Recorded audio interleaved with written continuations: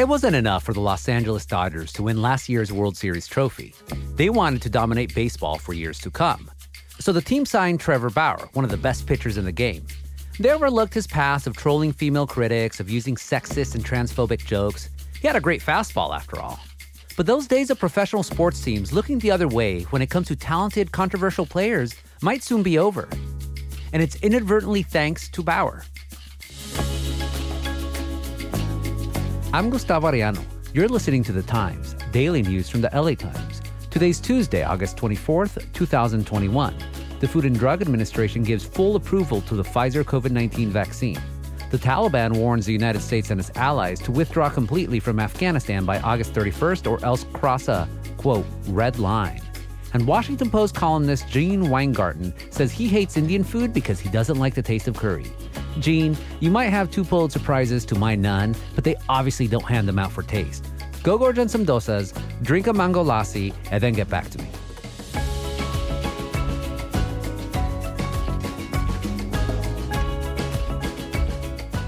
Trevor Bauer has not played a game since late June, when a woman received a temporary restraining order against him. She alleged that on 2 occasions, a consensual sexual encounter turned into sexual and physical assault. Bauer has not been charged with any crimes and denies the allegations. Last week, a judge denied the woman's request to make the restraining order permanent, saying Bauer never crossed the boundaries the two agreed upon during their sexual encounters. But the sport has now largely shunned him, and his future remains unclear. Our guest today, LA Times Deputy Sports Editor Ileana Limon Romero. She's also the chair of the Association for Women in Sports Media. Welcome to The Times, Ileana. Thank you.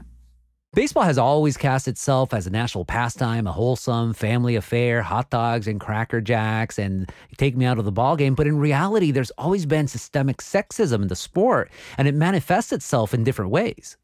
There's been a long-running situation of ways that women have been just used in different situations to sort of be the sort of cheerleaders and for players to have very welcome relationships and just sort of a strong locker room culture, a clubhouse culture that called for using women, for lack of a better explanation. That has dated back for decades and has just always been sort of part of the sport. There's the traveling element of it where teams go from city to city and there's different relationships with different women. And it was just sort of accepted that this was the reputation and the way that people would be treated. To the point where there is that nickname, Annie's. In the Kevin Costner, Susan Sarandon film Bull Durham, Susan Sarandon was portrayed as this very strong, independent woman, which was awesome. But I was reading like articles throughout the decades in Sports Illustrated, like really objectifying women. And I mean, for crying out loud, giving all women who supposedly want to be with baseball players that nickname Annie. It does stem from that movie, which I find interesting because it was an empowered character and one who seemed to really own her role in it, but also the duality there of that particular character. Susan Sarandon seemed like someone who was in complete control at all times, but as different parts of the movie carried on, you saw that there were reasons that she tended to latch on to someone with the team every season. There were reasons that she had these relationships with these minor league baseball players who came through the town where she was working and where she had that interaction. And of course, the nickname stuck, but that nickname was for something, a phenomenon that had long existed before then. And so you have to break out of that in order to sort of change the way there's daily interaction there. There's always an assumption for female journalists.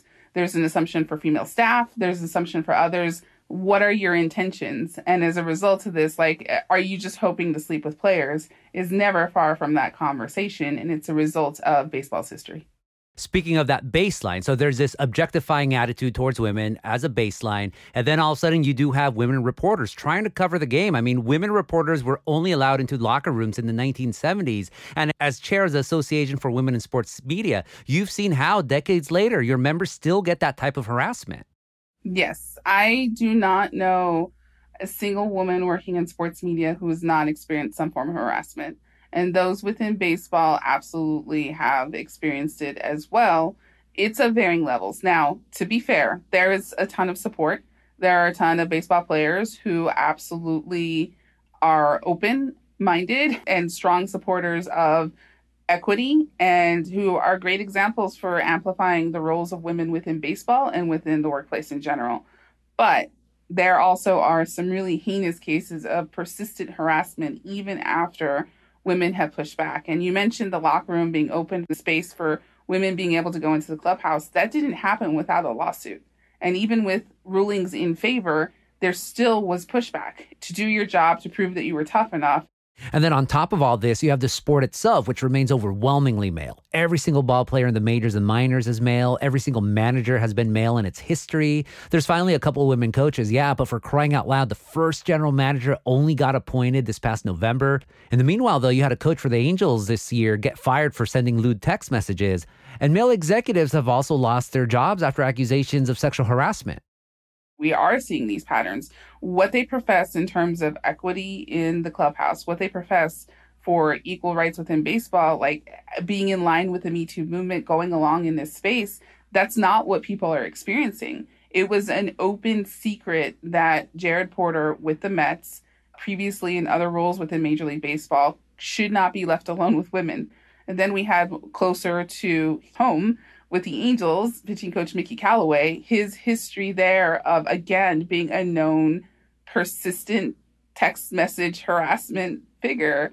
It took a while, but Major League Baseball conducted an investigation, and so he eventually was fired from his job with the Angels. Callaway, by the way, said that any relationships he had were consensual.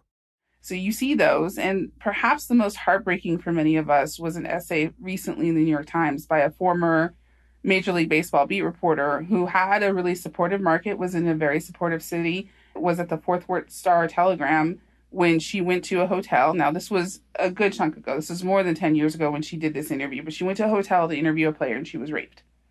And that was just so upsetting to a lot of people because we feel like we're trying to make progress. We're trying to be put in a position where people can just do their work, where we feel like we have the surge of support behind the Me Too movement and really accelerating equity in the workplace and just having a right for people to do their jobs. We'll be back after this break.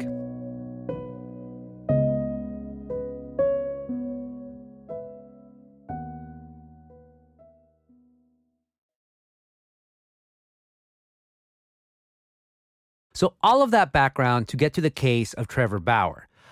Give us a sense of who he is, his talents, his persona, his reputation in Major League Baseball before the allegations against him. Trevor Bauer is an exceptional pitcher, one of the best pitchers in Major League Baseball, consistent, healthy. These are things that are elusive within the sport. It's hard to come by it. So this is who he was, a Southern California athlete who went through UCLA and then went on and continued to succeed and thrive. But he had issues. There was a reason that he wasn't the most competitive free agent signing available. There was a reason that he was attainable. He had these issues where his personality is difficult to fit into a clubhouse setting because he's not the most likable person. He is firm and staunch in his beliefs and antagonizes others. And as a result, it makes him a bit of a difficult teammate and absolutely gave him fits with fans who disagreed with him and disagreed with his perspectives. So why did the Dodgers sign him in the first place? They won the World Series last year. They still had one of the best teams in the major leagues. It seemed like baseball fans are saying, like, that's kind of a weird signing for the Dodgers to do. It definitely did not fit with the sort of family-oriented Clayton Kershaw's and others on the team. It didn't fit with what they brought to the table. It didn't fit to the all-business approach of the Dodgers. So somebody who's going to be antagonizing people on social media, somebody who's going to be outspoken and a bit controversial, that was already in itself an odd fit. So why do it? I think it was an acknowledgement about the age of the roster, uncertainty about the durability over the course of a long season, and just an all-out passion to win. I also don't think that you can discount the San Diego Padres and the acquisitions that they made that were really bold and very strong and really pushed the Dodgers to think, wow, not only are we going to have competition from some familiar faces, but also the Padres are coming strong. So what are we going to do? And some of the thinking has held up. Clayton Kershaw is injured. He's out through possibly September, October. And this is their star pitcher, the one that they would lean on the most, who is not available. The deal worked out at first. Bauer was leading the majors in strikeouts and innings pitched, and then the team put him on administrative leave on July 2nd over the allegations. But the Dodgers seemed pretty dismissive of the allegations at first. The Dodgers leadership didn't quite get that. They came off of a World Series championship celebration at the White House and then had, the president of the team talk with media making jokes about, oh yeah, maybe we should just get them to talk about some other topic. And it's sort of making light of the situation in a way that really landed poorly with fans and really made them think, hey, like this is a serious issue. This is something that we should be talking about in a better tone and in a better fashion. They were slow to step in and say what their intentions were in their defense. The Major League Baseball domestic violence policy is very specific and very clear in that it has to be executed from the Major League Baseball level. It's not something that the Dodgers can necessarily step on immediately, but there's still tone and language in how you react. They have since definitely changed the tone of the conversation. They have since absolutely listened to their players and listened to fans. And I think they've really moved where they're headed on this. Ileana, what is Major League Baseball's domestic violence policy? So this is something that has been negotiated with Major League Baseball and the Players Association. The union has worked together to develop a policy that allows Major League Baseball to launch investigations into any allegations that it learns of and that any clubs report to the league. So if the Dodgers hear of something, it gets reported to Major League Baseball if Major League Baseball has not heard of it already. They have a policy that allows them to launch their own investigation to assess whether it violates what they believe is conduct that is in good standing with their overall values. It's a little bit vague, a little bit nebulous there, but generally they have come down harder than the criminal justice system, and they have not waited for the criminal justice system to play out before making decisions. So it's not a zero tolerance policy. It's not necessarily where if you had a domestic violence incident, you perhaps explained your part of it or discussed with the league. You explained what happened, apologized for what happened, sought counseling. There is a pathway back. It's not as though if you violate this policy, you can never play again. Sports fans are notorious for being apologists, though, for all sorts of terrible behaviors from their favorite players. If as long as you could score a touchdown or slam dunk or hit a home run, whatever you could do, all sort of bad things, and they'll still accept you. But in this case with Bauer, and look, there are allegations around him. He has not been charged with any crime. Let's make that clear. But still, when the allegations emerged, I was expecting people would say like, oh, well, let's wait for a jury to decide. But the cold shoulder that he got happened immediately. Our colleagues at the Times have reported that the players want nothing to do with him. The team itself, finally, they signed another former Cy Young winner, Max Scherzer, to ostensibly replace him. And yeah, the fans, it's like there's no one cheering on or demanding that Bauer return. So what changed? He does have a core group of supporters who are diehards with him and who are upset that this has reached this point and where it appears his future is very much in doubt with the Dodgers, and where it appears the team definitely, no players have publicly tweeted or said any comments in support of him since the suspension. They have not discussed him at all, unless absolutely pressed. And if so, they just have been as brief and as just deferring it as much as possible because it's not something that they want to be anywhere involved in. There were pictures and there was detailed information in that report that really made it difficult for people to accept. And I think a defense of she asked for it doesn't really land very well across with fans. Collective bargain policy actually allows Bauer the right to contest that administrative leave, but so far he hasn't. Why do you think? I think they understood that just refusing to go along with it and urging the union to refuse to go along with it would be problematic for him. So they're letting it play out. They understand that there wasn't really a way with these types of allegations for them not to go through that process. They could have contested, they could have filed. If they felt it was inconsistent with the union policies, they could have filed a grievance. This is part of why the Dodgers couldn't just step up and say, you know what, you're never playing for us again. We'll pay you all your money, but it's gone. You technically can pay that much, but still face a potential grievance. And so this is why they're going through this elaborate process. It's a little bit confusing for fans who are like, just, you don't want him anymore. We don't want him anymore. Why is he still there? And it's because this elaborate process exists. And to be fair to the Dodgers too, if they're able to go through this process in a routine way, there's a chance that the wages owed to him would be dramatically reduced. And this is the highest paid pitcher in baseball. And the contract, by the way, 3 years, $102 million, which included a $10 million signing bonus. Do you think Trevor Bauer continues playing baseball after all this? I don't know.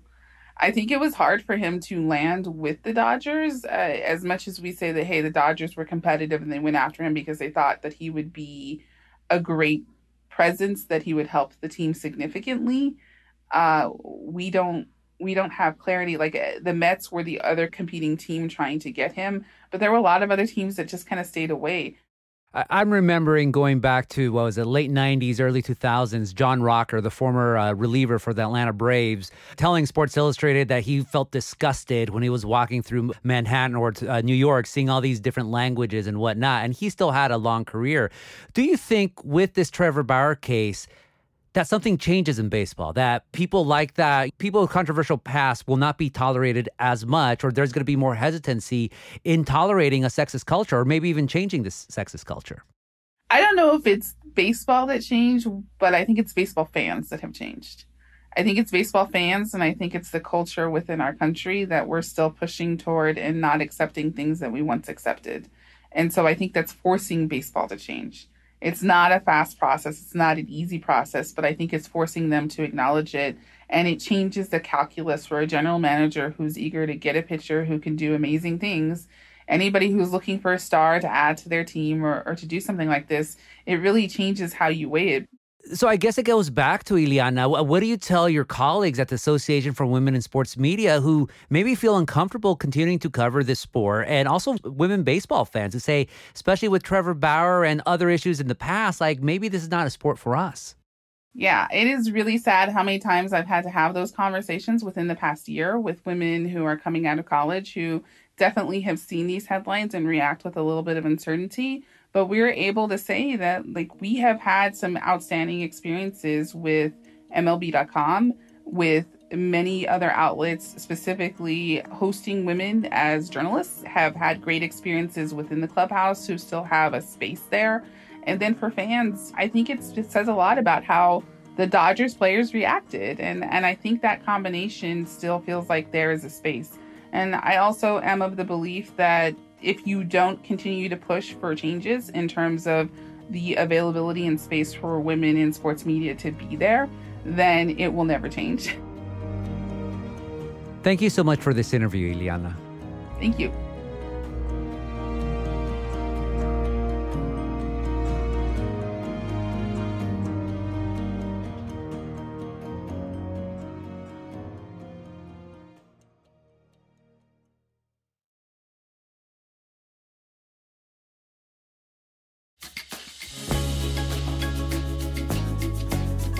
And that's it for this episode of The Times, daily news from the LA Times. Tomorrow, we return to our collaboration with our cousin podcast, The Envelope. The subject this time, FX's great show, Pose.